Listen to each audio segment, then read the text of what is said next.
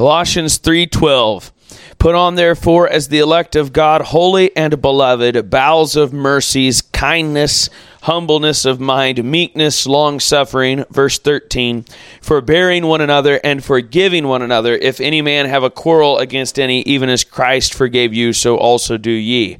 Father in heaven, please help us today to grasp these truths, Lord God, that we can get with our minds, but we need to get in our hearts, Lord, and with the Spirit that you created in us when we were born again.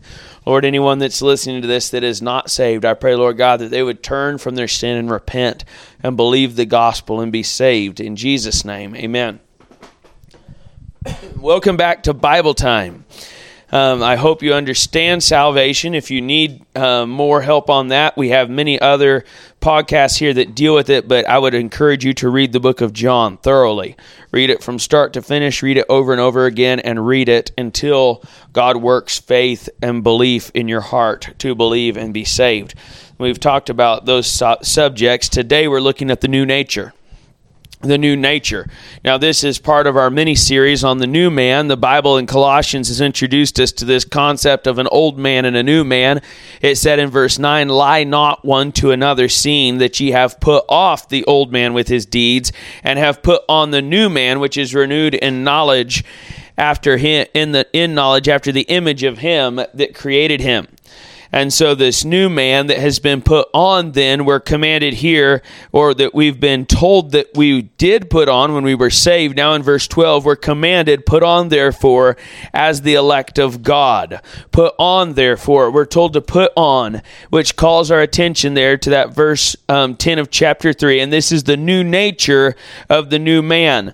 Now this new nature is that which is taught by the grace of God to deny ungodliness and worldly lusts, to live soberly and righteously and godly in this present world. Go to Titus 2 to look at that real quick. This putting on is an act of faith.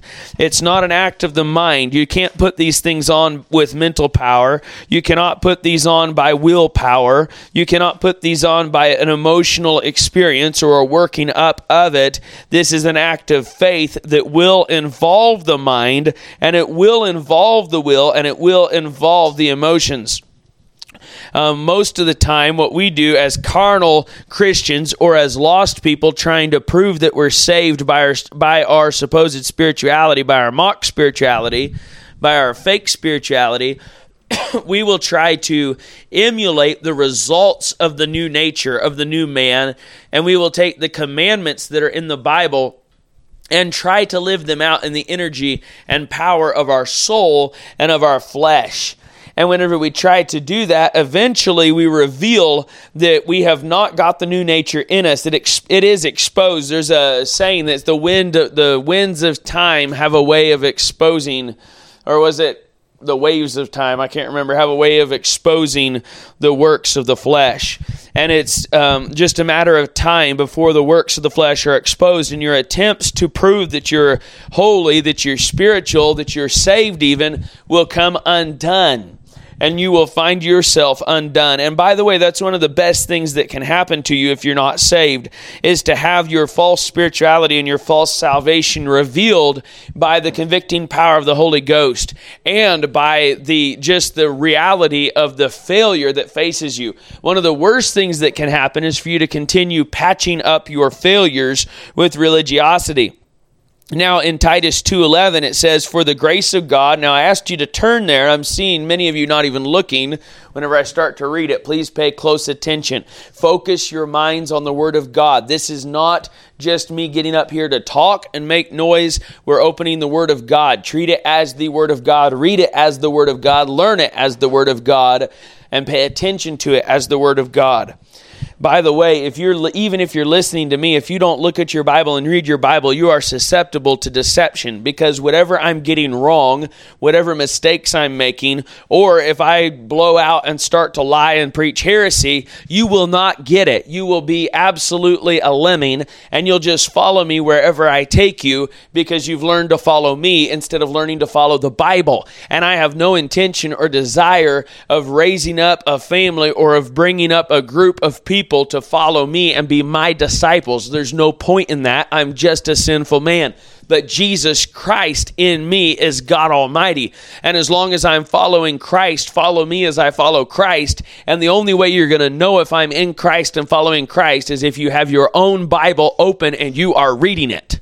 And you are following along, and you are studying it, and you are making sure that I'm running straight with the Word of God. Because no man on earth, no man is perfect.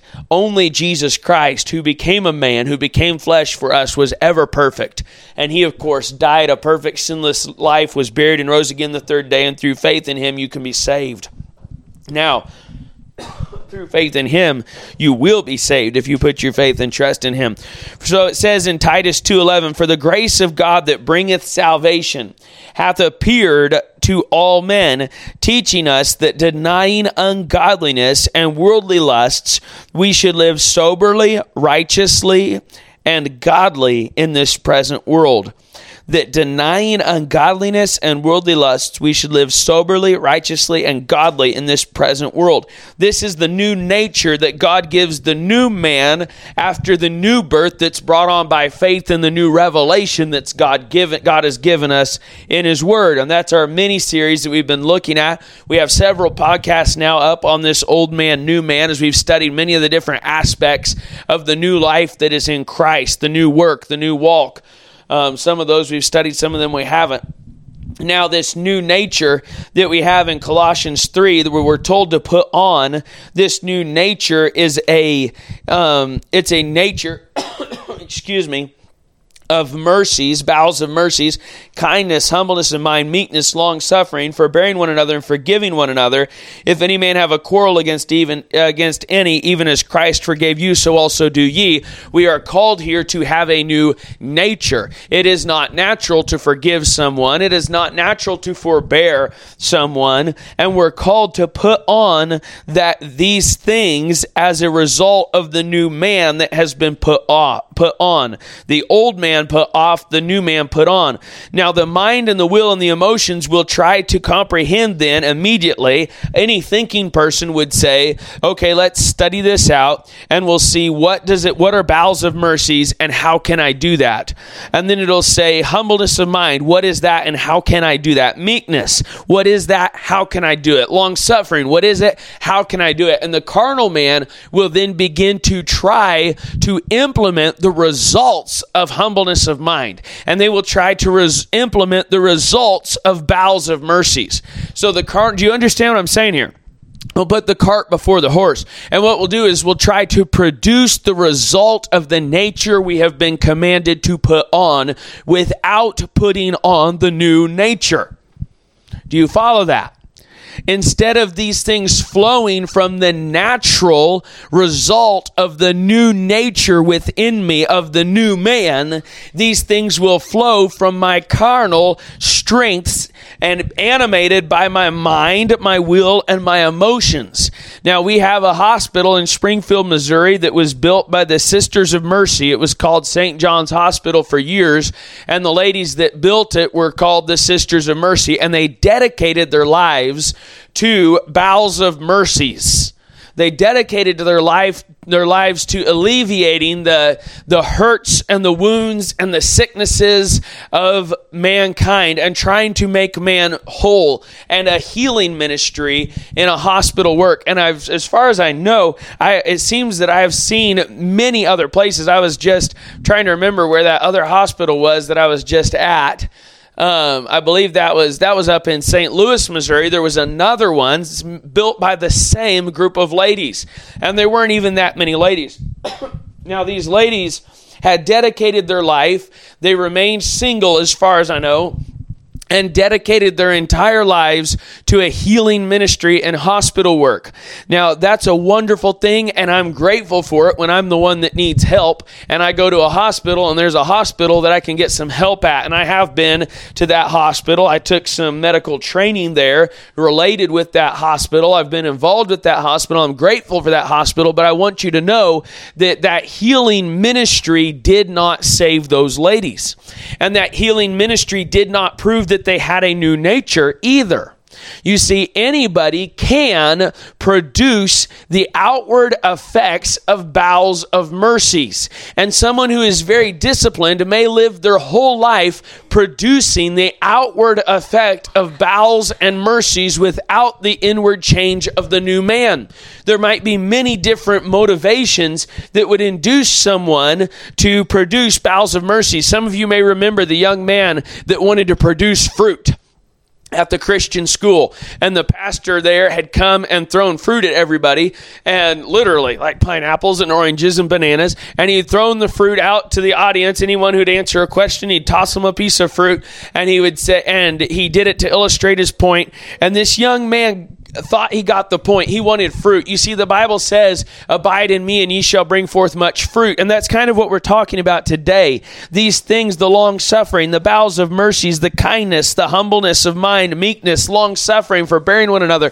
All of these things tie in directly with the fruit of the Spirit in Galatians 5. And this young man wanted fruit, so he immediately set about to try to produce the effect of those heart attitudes. But the problem was he had never been changed, never been born again. And if that's you today, if you're listening to this and you're living a life that is a good life, you're living a life that is attempting to produce the outward manifestations of a new nature, but inside there's something missing, then I beg of you to go back to the cross of Calvary and lay your good works at the foot of the cross, because your good works can actually take you to hell. The Bible says the prayer of a wicked man is an abomination to God. A man that prays 14 hours a day, but yet has never come to the cross of Calvary. He's never truly repented of his sins and turned to God through Jesus Christ alone for salvation, is lost. And that man, no matter what kind of good deeds he does, cannot be accepted by God. The Bible says all our righteousnesses are as filthy rags. Now imagine these Sisters of Hope Hospital, and imagine when it started and these Sisters of Hope had started the hospital, and these women come into the room to heal you, and one of them is bandaged up, and you say, "What's the matter, sister?" And she's about to do some kind of medical procedure on you, and she says, "Oh, don't worry about it. I just have a highly contagious disease. If you get within 3 feet of me, you'll contract it, and it'll eat your fingers, it'll eat your toes, it'll eat your ears, and it'll eat your nose.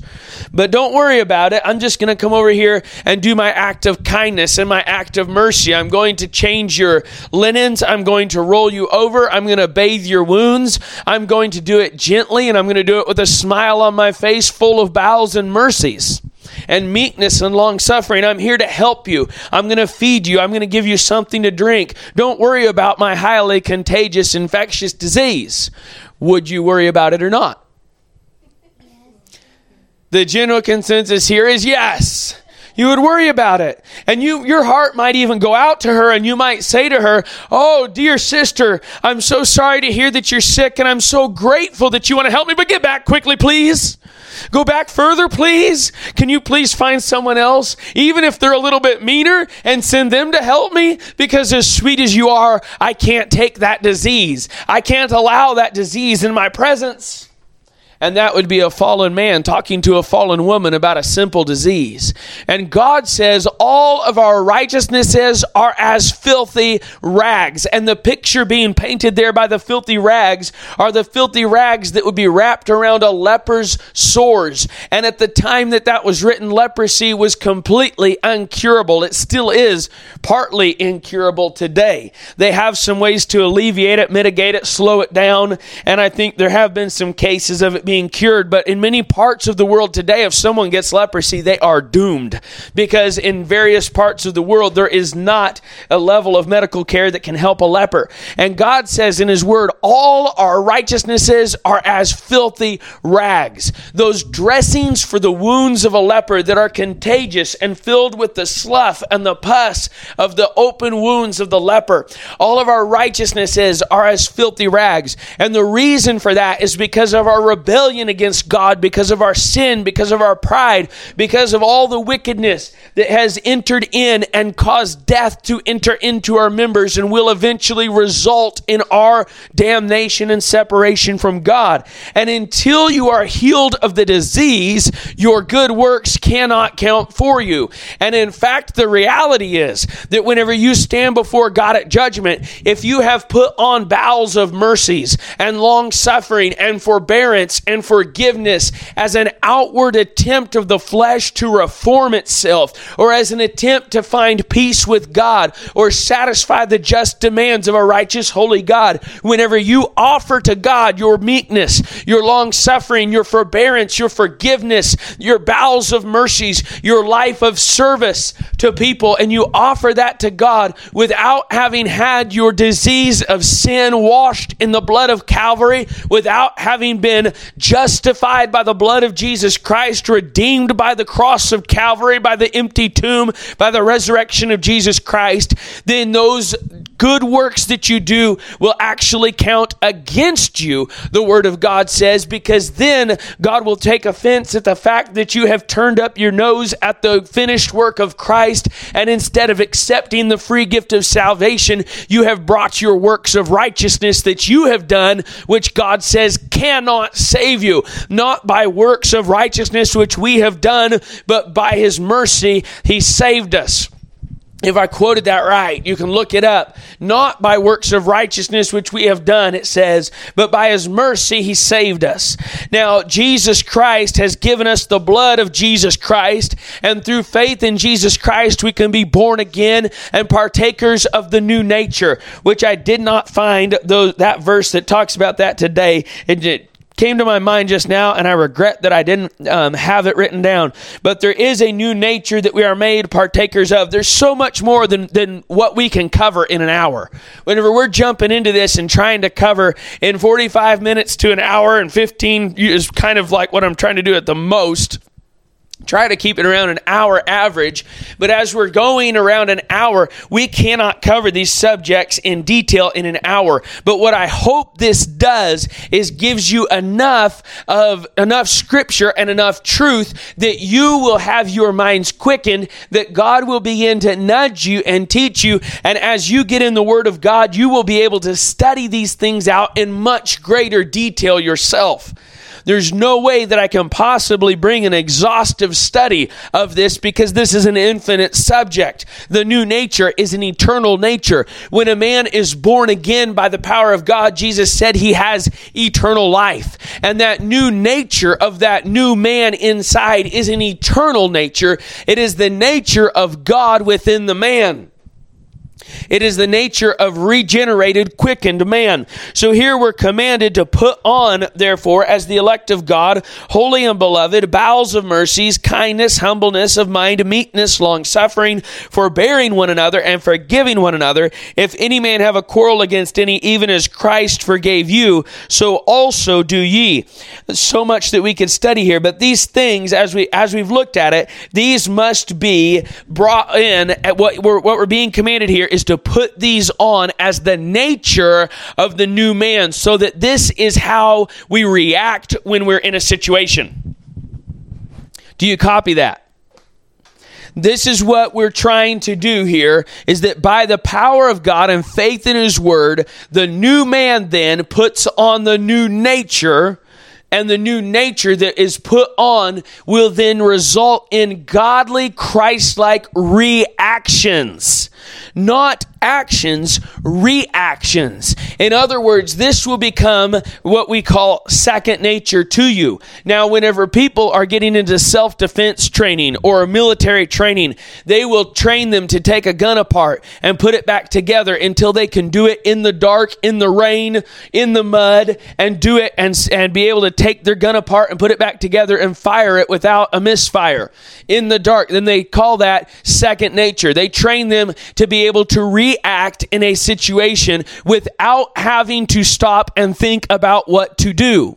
Because in a war zone, men die whenever they have to take time to think about what to do. So they need to know how to react to situations so that their reaction is a pre-thought, pre-designed action that then will result in a good and desired end. So that soldier, when he sees a grenade, he doesn't have to think, oh, a grenade, that's going to explode. What should I do? Maybe I should run. Boom, too late.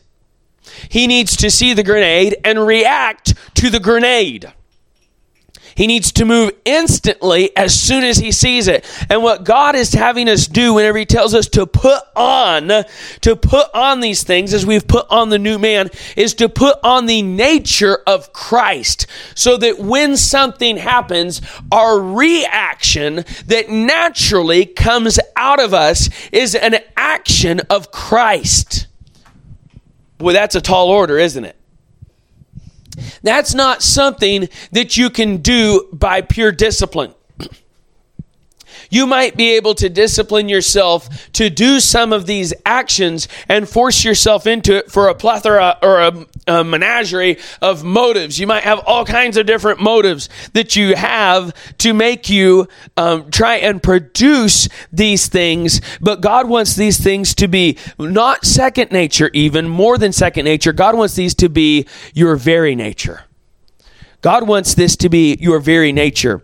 Now remember, we've been talking about the reality of spirituality here in Colossians. And the reality of spirituality is that through faith, we believe God's word is literally and perfectly true, which is what faith is. Faith is trusting the veracity of the one speaking. Did you get that? I've said it probably in every other podcast, and I'll probably say it in every other of the next ones, because this is one of the most misunderstood words in our culture. Faith means trusting the veracity of the one speaking. It literally means taking someone at their word. So faith in God means taking God at his word, which means you must have God's word in order to have faith in God's word.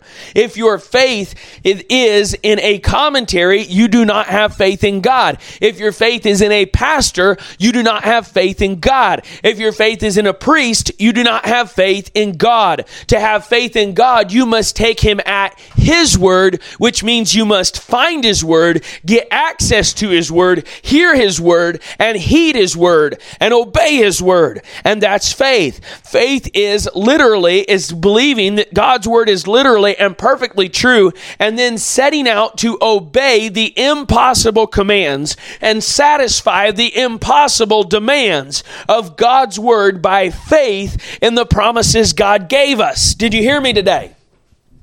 God has never asked anybody to do things that were possible. He's given some commands. He told Adam, be fruitful and multiply and replenish the earth, and he gave him everything he needed to do it. But whenever it comes to salvation, and it comes to spiritual life, and it comes to actually following Jesus Christ, God has never asked anyone to do anything that was possible. Ever. He doesn't. Nothing that God asks a Christian to do is possible. Did you hear me? It's all impossible. It all must be done by the power of the Holy Spirit. What God asks to do must be... You say, wait a second, I can put on bowels of mercies. Those sisters of mercy, they lived an exemplary life of mercy. I can do that without the power of God. You can do what they did without the power of God, but you cannot do it the way that God demands that you do it to please God without the power of God. That's the key. And you say, well, I think you're reading into it. Go back and study out the rest of what we've been studying over the last 40-some podcasts in the book of Colossians. As we studied out the context, you will see it is absolutely true. God demands perfection. God demands perfection of the heart. God demands perfection of the motives. God demands absolute perfection, and he demands that those things which are done in his name be done in the power of his Spirit. So God here gives us the ability through faith, we believe that God's word is literally and perfectly true, and then we set out to obey the impossible commands and satisfy the impossible demands of God's word by faith in the promises God gave us. As we then act by force of mind and will and emotions, they are going to play in. Spirituality is reality. Spirituality that does not touch the literal physical world is useless, and it is mysticism.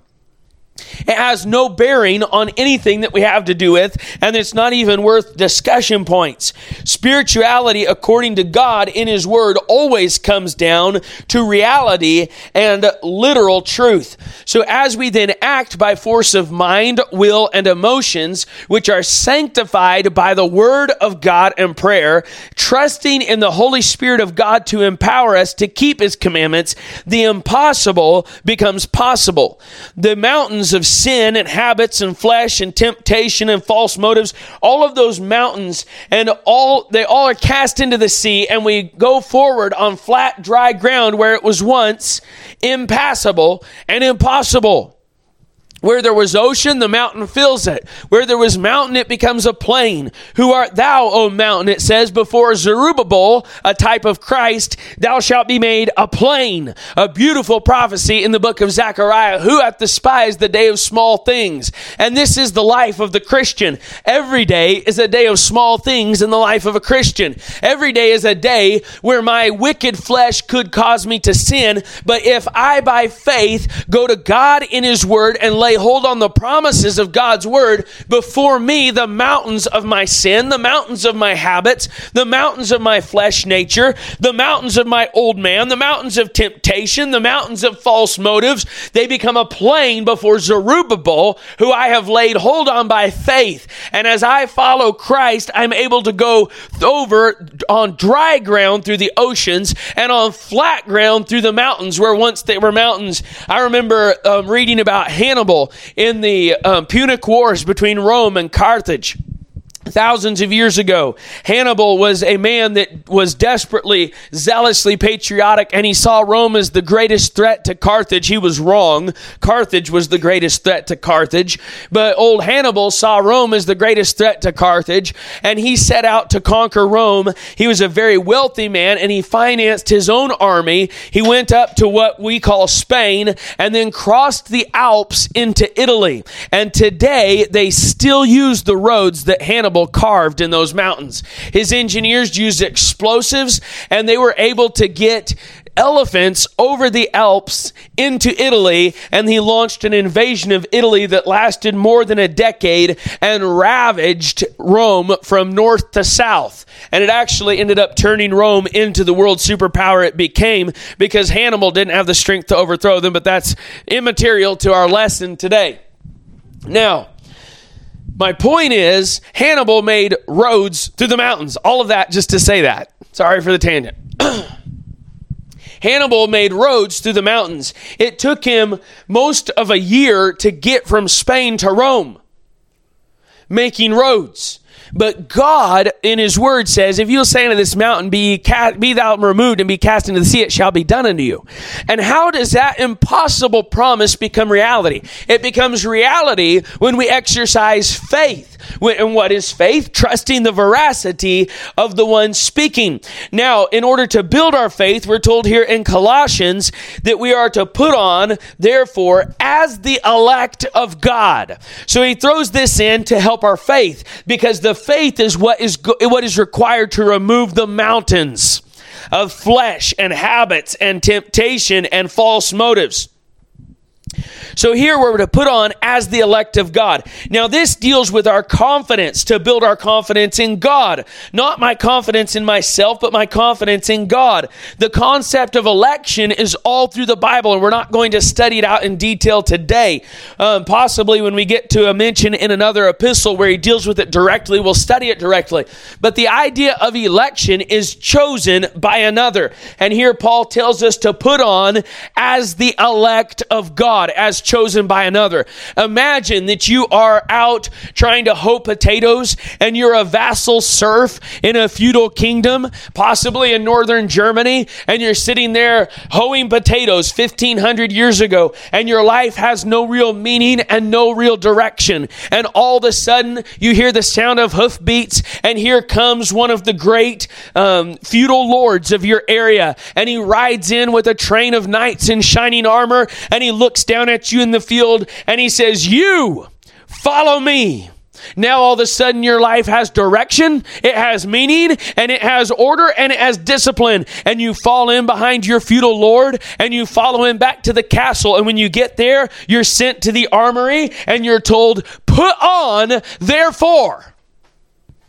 Put on, therefore, and there is the heraldry of your Lord. There are the armor and the implements of battle. There are the weapons that your Lord has for you to use in the coming fight. And there is a flag for you to follow. And one minute you were dressed in rags and covered in dirt and hoeing the potatoes. And the next minute you're marching in an army and you're wearing the heraldry of your Lord. And the sun is glinting off the head of your spear as you go and sing the ballads of your master and your Lord as you go into battle. This is the Christian life. This is the Christian walk. Put on, therefore, as the elect of God, not in myself. My confidence is not in myself, but in him who called me. My faith is in God, not something that I conjured up, but my faith is in God himself, that he in his infinite love and sovereign power and mercy, he chose me.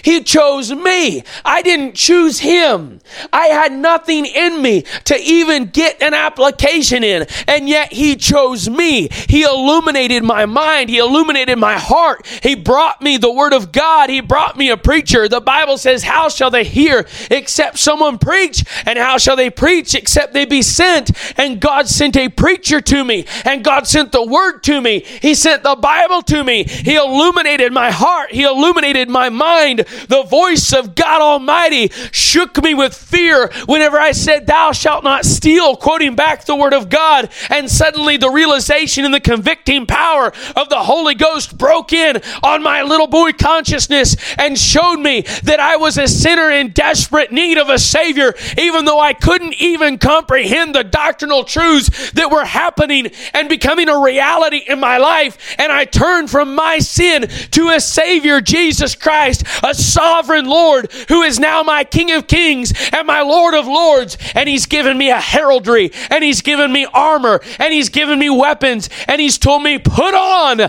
therefore." Put on, therefore. Now, these promises that he gives me, these promises that we believe in to go forward, these promises that give us, that we act, the promises of God, dearly beloved, activate our faith. Do you hear me today? Faith is trusting the veracity of the one speaking, and the promises of God give us a place to exercise our faith. When we say, God said it, I believe it, so I'm going forward.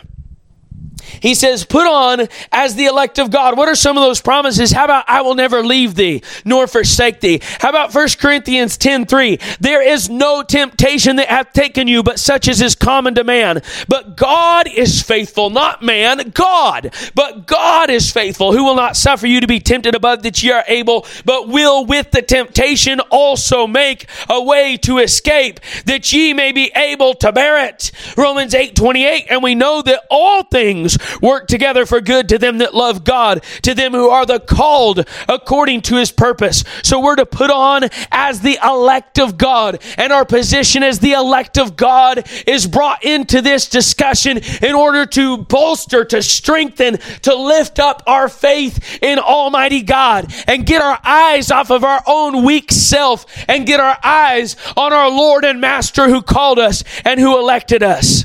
He says, put on therefore as the elect of God, and listen to the next two words he gives, holy and beloved. Holy and beloved. Now we're holy positionally in Christ. We're holy positionally in Christ. That's 2 Corinthians 5:17. Therefore, if any man be in Christ, he is a new creature. Old things are passed away. Behold, all things are become new. When I call a reference, please look it up in your Bible.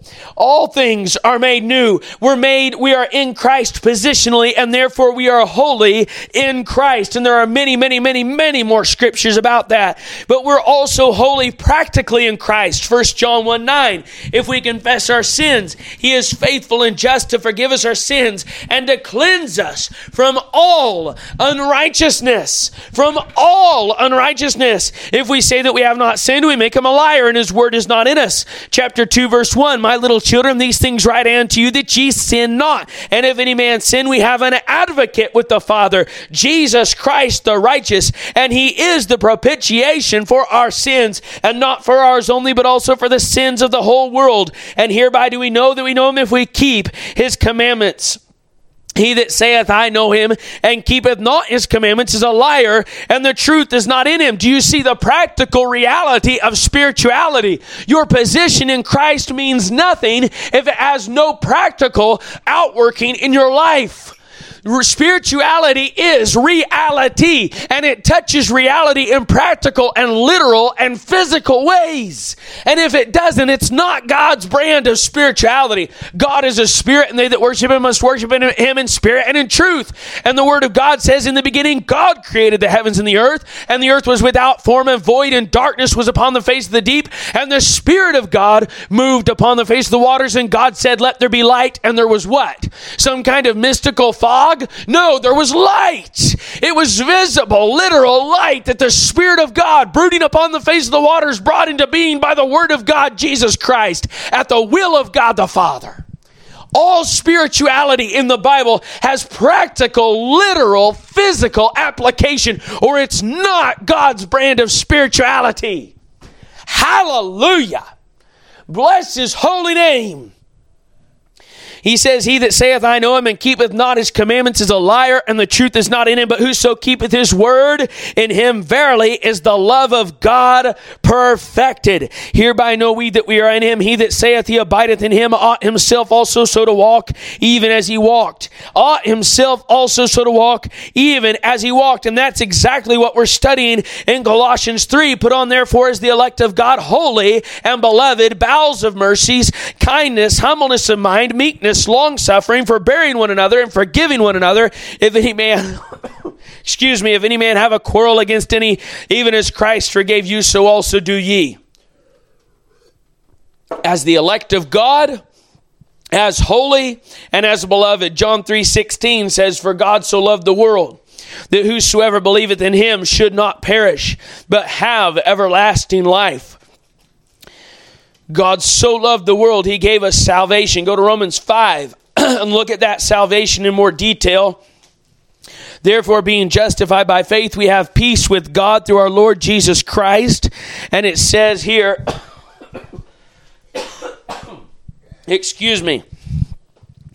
by whom also we have access by faith into this grace wherein we stand and rejoice in hope of the glory of God.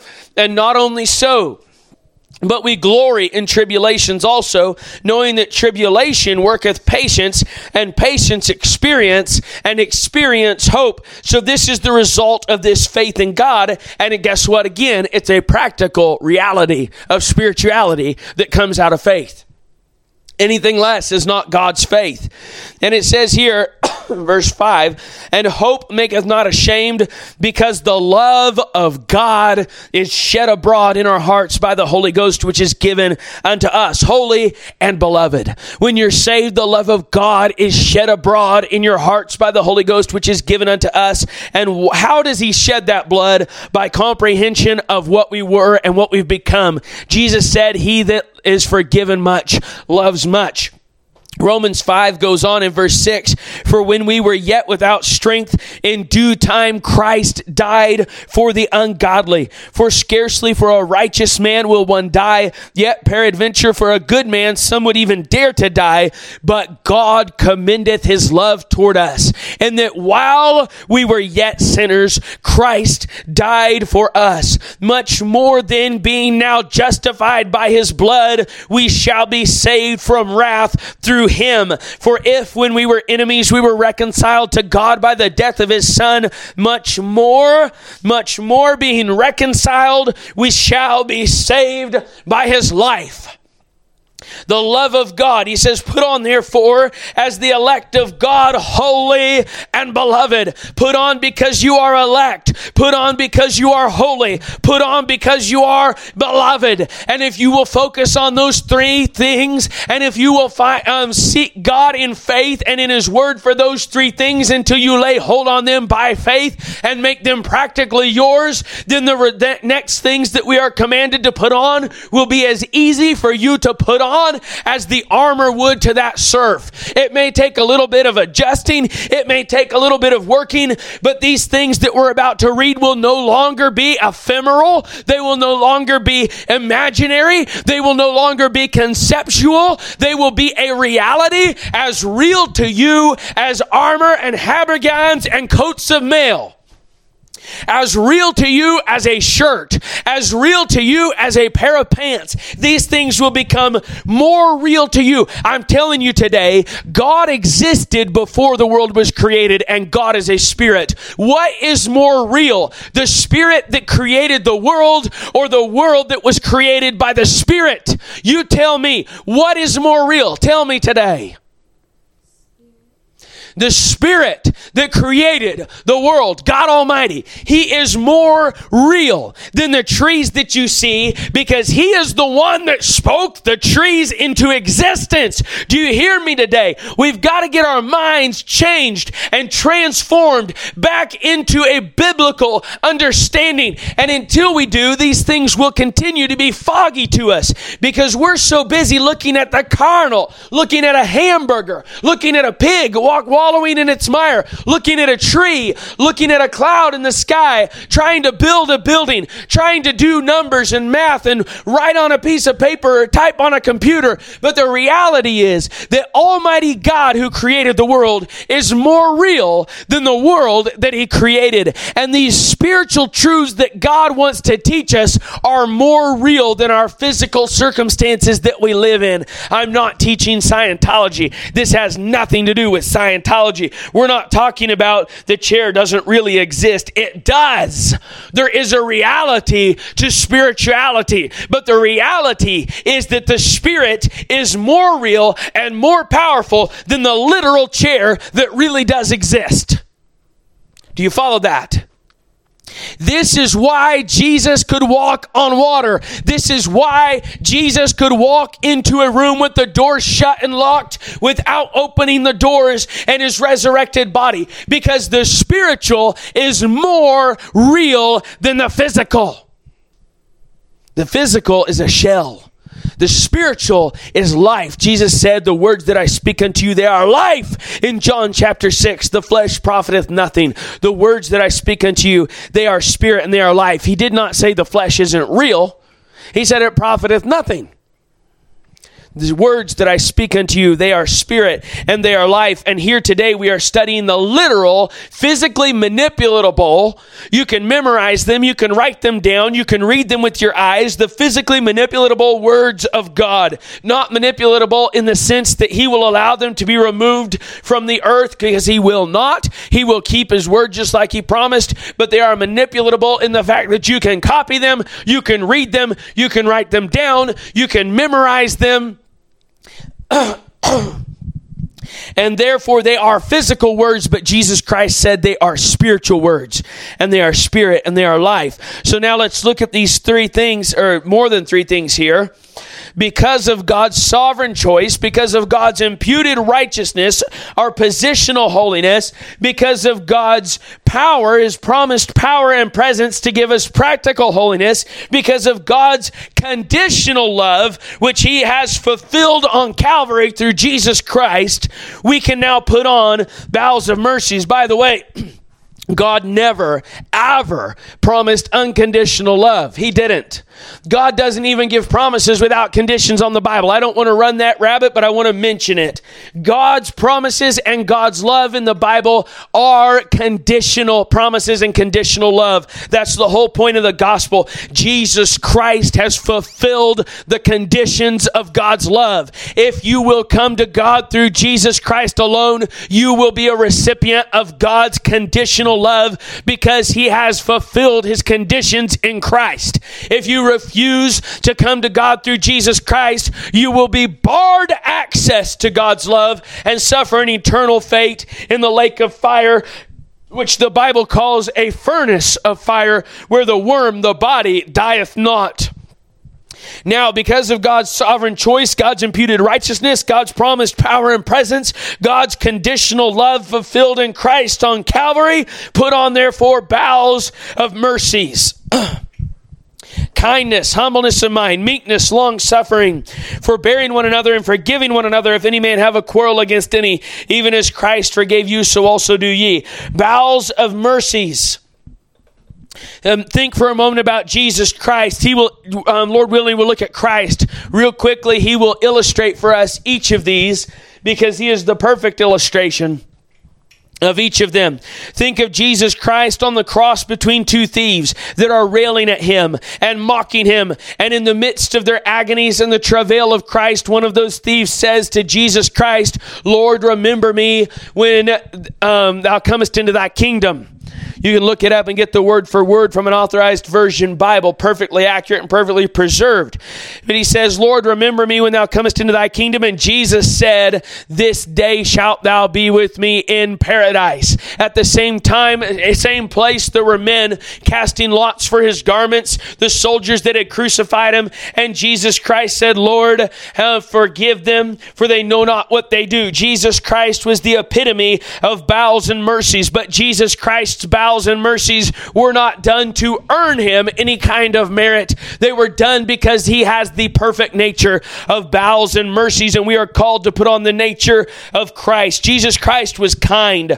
When they brought little children to Jesus, the disciples thrust them away. But Jesus said, let the little children come unto me and forbid them not, for of such is the kingdom of God.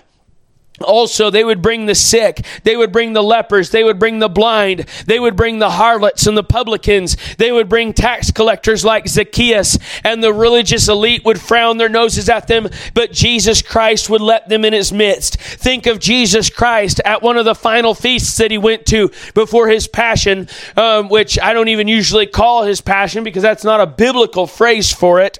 If it is, I missed it. Please correct me. I would love to be corrected by the Word of God when I'm in error. I do not want to mess up God's word or speak evil of it. But it says there that Jesus at that feast had a woman come to Him and weep, and the tears fell upon His feet, and she kissed His feet and wiped His feet with the hairs of her head. Now, any self-respecting man would push her away, and any self-respecting religious man that knew her background would definitely push her away, according to the Pharisees that were sitting there. But Jesus Christ said, let her alone. She hath performed a good work. And He says that her sins were forgiven. And He was kind to that woman. Go to Philippians chapter 2 in your authorized version Bible. Philippians 2. Now, if you're using the authorized version, is the only pure translation of the Word of God into English. All others have come from edited manuscripts. They are translations of edited manuscripts that have been edited by various groups and organizations to make them meet their various religious and political ends. Philippians chapter 2. And for that purpose, if you have another Bible, particularly, I'm not picking on it, just telling you the truth. If you get an NIV and read Philippians 2 in the NIV, it will say the exact opposite of what we're going to read here in this Bible, because it has been edited. The manuscripts have been edited. And the concordance, by the way, if you get a Strong's Concordance, it now has the edited words in it for the Greek and the Hebrew. So if you look up a verse in a Strong's Concordance, it will give you a different Greek word than what was actually in the original manuscripts. It has been edited. Now, here it says in Philippians chapter 2, Let this mind be in you, verse 5, which was also in Christ Jesus, who being in the form of God, thought it not robbery to be equal with God. Who being in the form of God, thought it not robbery to be equal with God. That plainly says that Jesus thought it not robbery to be equal with God, but made himself of no reputation, and took upon him the form of a servant. Now, just for the sake of fairness here today, I mentioned the NIV, and I'll quote it as best I can here. I try not to even read these very much because I want to keep the pure word of God in my mind. But it says in that verse that Jesus Christ, it says, thought not to be equal with God. You look it up. Tell me if I lied. Write me in the context. Copy, paste. Now, it might depend on the NIV you use because they're constantly changing. And if you get an NIV from a different year and a different edition, it will contradict other NIVs from other years and other editions. So it may be different in a different edition. But the edition, what Bible are you using? For Christ's sake, get a real Bible, and we'll move on from that today. That's not our main drive. It's extremely important, so we'll mention it, but we're moving on. So it says here that Jesus Christ thought it not robbery to be equal with God. That Jesus held himself in a status of equality with God is in effect what this is saying. And it says, but made himself of no reputation, and took upon him the form of a servant, and was made in the likeness of men. And being found in fashion as a man, he humbled himself and became obedient unto death, even the death of the cross. We're called in Colossians to humbleness of mind. Philippians gives it to us in several verses in a very compelling argument here, or a way of stating it. Wherefore God also hath highly exalted him, and given him a name which is above every name, that at the name of Jesus every knee should bow, of things in heaven and things in earth and things under the earth, and that every tongue should confess that Jesus Christ is Lord, to the glory of God the Father. These verses simultaneously establish the reality that Jesus Christ is God while being separate from God to the extent that he is the Son of God. And this deals with the Trinity and the doctrines thereof. But while exalting Jesus Christ,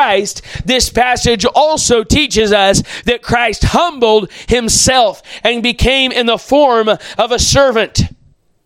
That Jesus was made in the form of a servant. Jesus already existed, but in his pre-existent state as equal and one with God, as the Bible teaches in 1 John 5:7.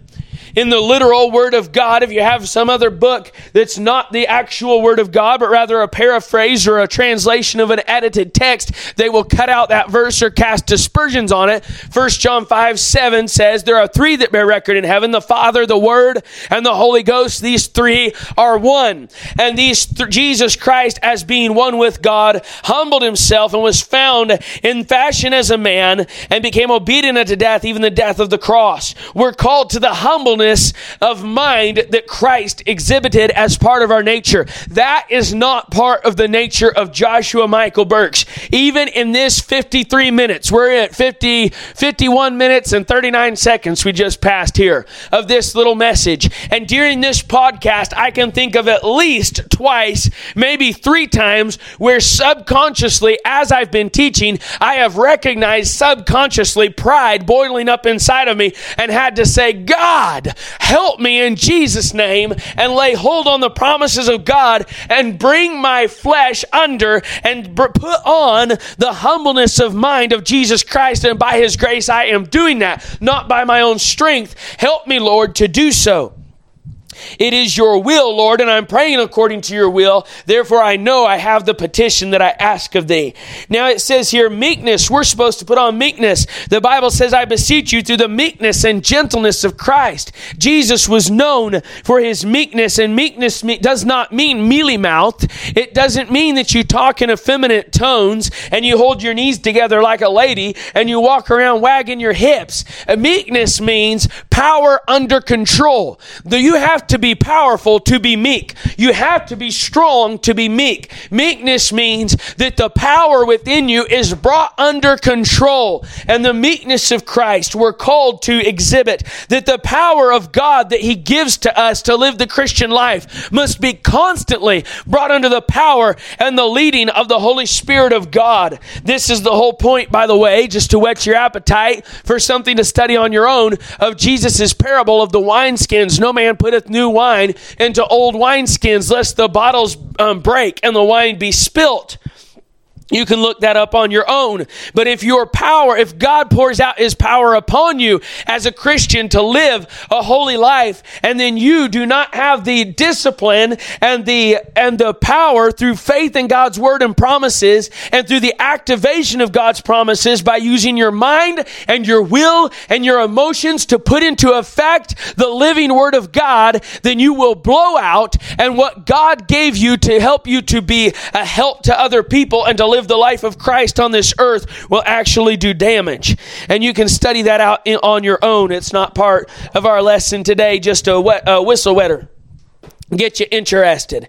Now, the long suffering here. How was Christ long suffering? I can think of Christ whenever He came down from the Mount of Transfiguration, and there met Him a great crowd there, and His disciples coming with them. And there was a father of a child who had a devil, and the child would throw himself into the water and into the fire. And He had besought the disciples that they would cast out the devil, and they could not. And Jesus' response was something to the effect of, "O faithless generation, how long shall I suffer you? How long shall I be with you?" And then He said these words. Get this right here. "Bring him to me." And what did He do? He cast out the devil, and He healed the child and restored him to his father. And His disciples then came to Him and said, "Why could not we cast him out?" And He said, because you lack faith. Study it up. Get the word for word version from the Authorized Version Bible. But He said, because ye lack faith. And He told them, "This kind cometh not out but by prayer and fasting." So what did He do? Not only was He vexed by their lack of faith, but then He called the child to Him and healed him anyway. And then He gave him to the Father anyway. Even though the Father had exhibited an inability to help His child and an inability to have faith in God, He still helped the Father, and He still restored the Son to the Father. And then whenever His disciples came to Him and said, "Why couldn't we do it?" He taught them. Jesus Christ was long-suffering, though His soul was vexed by the faithlessness of this people. Yet He continued to heal. Yet He continued to preach. Yet He continued to teach. And so He is with us today. I'm so grateful for the long-suffering of Christ. We're hurrying here, trying to get through this list. Forbearing one another. Forbearing one another. Think of Jesus Christ whenever He went to the Garden of Gethsemane, and there in the garden the disciples had come with Him, and He took with Him a couple of His disciples, Peter being one of them, and John, I believe, was one of the others. And He went a little further, about a stone's cast. He told them, "Watch and pray." And He went about a stone's cast and began to pray, being in agony, saying, "Father, if it be Thy will, let this cup pass from me. Nevertheless, not Thy will, not my will, but Thine be done." And when He came back, He found His disciples sleeping. And He awoke them, and He said, "Could you not watch with me 1 hour? Could you not watch with me 1 hour?" And He went back and prayed and came back and found them sleeping. And every time it seems that He went and prayed, He found His disciples sleeping. And when Jesus slept, all they would do is worry. Do you remember the boat? There He is sleeping in the back of the boat, and His disciples, they couldn't sleep. Now they're worrying. When Jesus said stay up, they couldn't stay up. They'd fall asleep because they were tired. But when Jesus would sleep, they would worry. And so they woke Him up. "Master, we perish." And he guess what? He calmed the winds and the waves. He forbeared. He forbeared. The Bible says He knows our frame, that we are but dust. And we need some forbearance. And this all ties into that new church that we talked about yesterday. For this church to go, We're going to have the new nature of Jesus Christ, not something we're forcing ourselves to do, not something we're reminding ourselves to do. After we have an un-Christ-like reaction, we need this to be in us as our nature so that we will react with the long suffering and the forbearance of Christ. It says forgiving one another. Now Jesus Christ was approached by Peter and he said, how oft shall my brother offend me and I forgive him? 7 times? And Jesus said, nay, I say unto you 70 times 7. 70 times 7. And then he taught them on forgiveness, which we don't have time to get into, about a certain man who owed his master just a few pence and he couldn't pay it. And his master was going to cast him into prison, but he begged for pardon and his master let him go. But then that same servant that owed his master went and found another servant that owed the first servant. And he said, pay that thou owest. And that other servant couldn't pay. Or the first servant owed an unpayable debt. Was what it was. And the second servant owed a few pence. And the first servant would not forgive the second servant. And Jesus said, so will your heavenly Father do unto you if you do not from your heart forgive men their trespasses. We're to have the forgiveness of Jesus Christ. And it says here, as Christ forgave you, so also do ye. That's a tall order. As Christ forgave you, so also do ye. We are commanded to forgive in the same manner and power as Christ once forgave us. Go to Colossians again and look at Colossians 1 and verse 14 as we close here. Oh, Lord, help us. We've got charity still yet. We're going to have just a few more minutes. I ask you to bear with us. Colossians 1:14, as Christ forgave you, so also do ye. He says here that Jesus Christ hath delivered us from the power of darkness. God hath delivered us from the power of darkness and hath translated us into the kingdom of his dear Son, in whom we have redemption through his blood, even the forgiveness of sins. How did Christ forgive us? By taking our sins on his own self on the tree. And we are commanded and called by God in the Word of God through the Apostle Paul by inspiration of the Holy Spirit to forgive as Christ forgave us. He tells us to put on as the elect of God, as holy and beloved, charity. And that takes us to 1 Corinthians 13. And we could study that out for a whole day. We're not going to. I don't believe that's what the Lord would have us do. We're just going to touch it and end and move on. And you can study as much of this as you need. 1 Corinthians 13, though I speak with the tongues of men and of angels and have not charity, I am become as a sounding brass or a tinkling cymbal. And though I have the gift of prophecy and understand all mysteries, oh God, help us. This really does sum it all up. Well, I just need a few more minutes of your time. I pray that you'll bear with me and that you even will bear with me and listen and pay attention for these few minutes. He says, and though I have the gift of prophecy and understand all mysteries and all knowledge, and though I have all faith so that I could remove mountains and have not charity, I am nothing. And though I bestow all my goods to feed the poor, and though I give my body to be burned and have not charity, it profiteth me nothing. Now charity is the expression of perfect Christ-like love. Most Bibles will edit this and put in the word love, which is not the same as the word charity, no matter how you cut it. Charity is the perfect expression of Christ's love. Charity is the outworking of perfect Christ-like love. Love is a generic word that can be applied to an emotion or even in our culture to an act, a sensual act between two or more humans. It can be applied to all kinds of perversion. But the word charity cannot be applied to those things. It is the expression of perfect Christ-like love. You cannot have charity without having the love of God in your heart. But if you have the love of God in your heart, you will have charity. It says, charity suffereth long and is kind. Charity envieth not. Charity vaunteth not itself, is not puffed up, doth not behave itself unseemly, seeketh not her own, is not easily provoked, thinketh no evil, rejoiceth not in iniquity, but rejoiceth in the truth, beareth all things, believeth all things, hopeth all things, endureth all things. Charity never faileth, but whether there be prophecies, they shall fail. fail. Whether there be tongues, they shall cease. Whether there be knowledge, it shall vanish away. Now, if you're banking your Christianity on your prophecies, they're going to fail. If you're banking your eternal soul on your experience of tongues, it's going to cease. If you're banking your eternal salvation on knowledge of the Word of God, it shall vanish away. The litmus test is charity.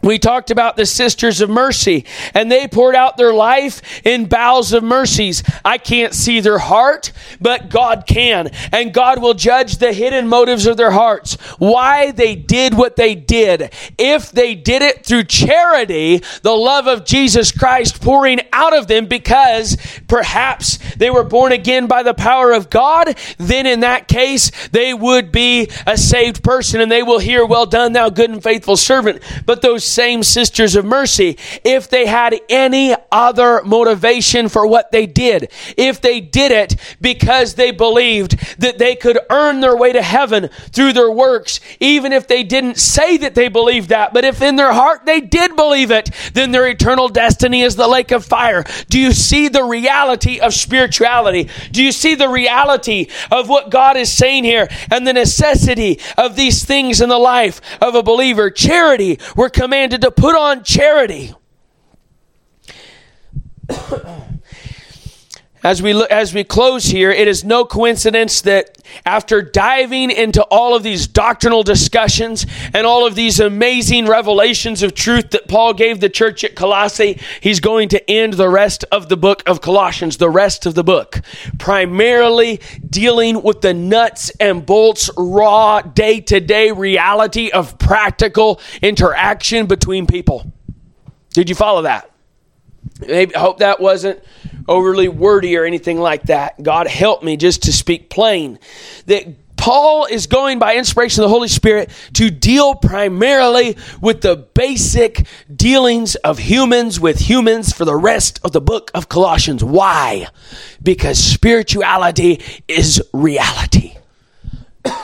Because we're called to a new birth, and through that new birth become partakers of a new nature and a new man, and we have a new walk by the power of God and by a new revelation as our guidebook, and we are to live this new nature that God has given us in His Word, and it can only be done by the power of the Holy Spirit of God. We could have spent our whole hour, we could spend, 1 Corinthians 13, if we did one podcast on every verse, it would take 13 days, 13 podcasts, and we would probably barely be even touching the surface of what God teaches about charity. I encourage you to study it for yourself, and I encourage you to consider today, first of all, is this me? And secondly, what would it take to make this me? I'm not asking you to force yourself to do things that you don't really want to do to prove to yourself or anybody else that you are a Christian or that you're saved. What I'm asking you to do is what the Apostle Paul asked you to do. If ye then be risen with Christ, if you really are.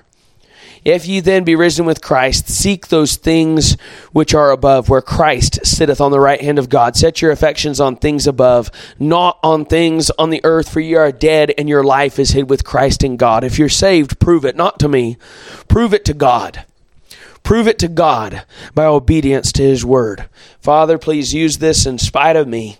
Use it, Lord, in spite of my fumblings and bumblings and inconsistencies, and help these people that listen today. Help these in our midst, and help those that will listen online. Let this be for Thy glory. In Jesus' name, amen.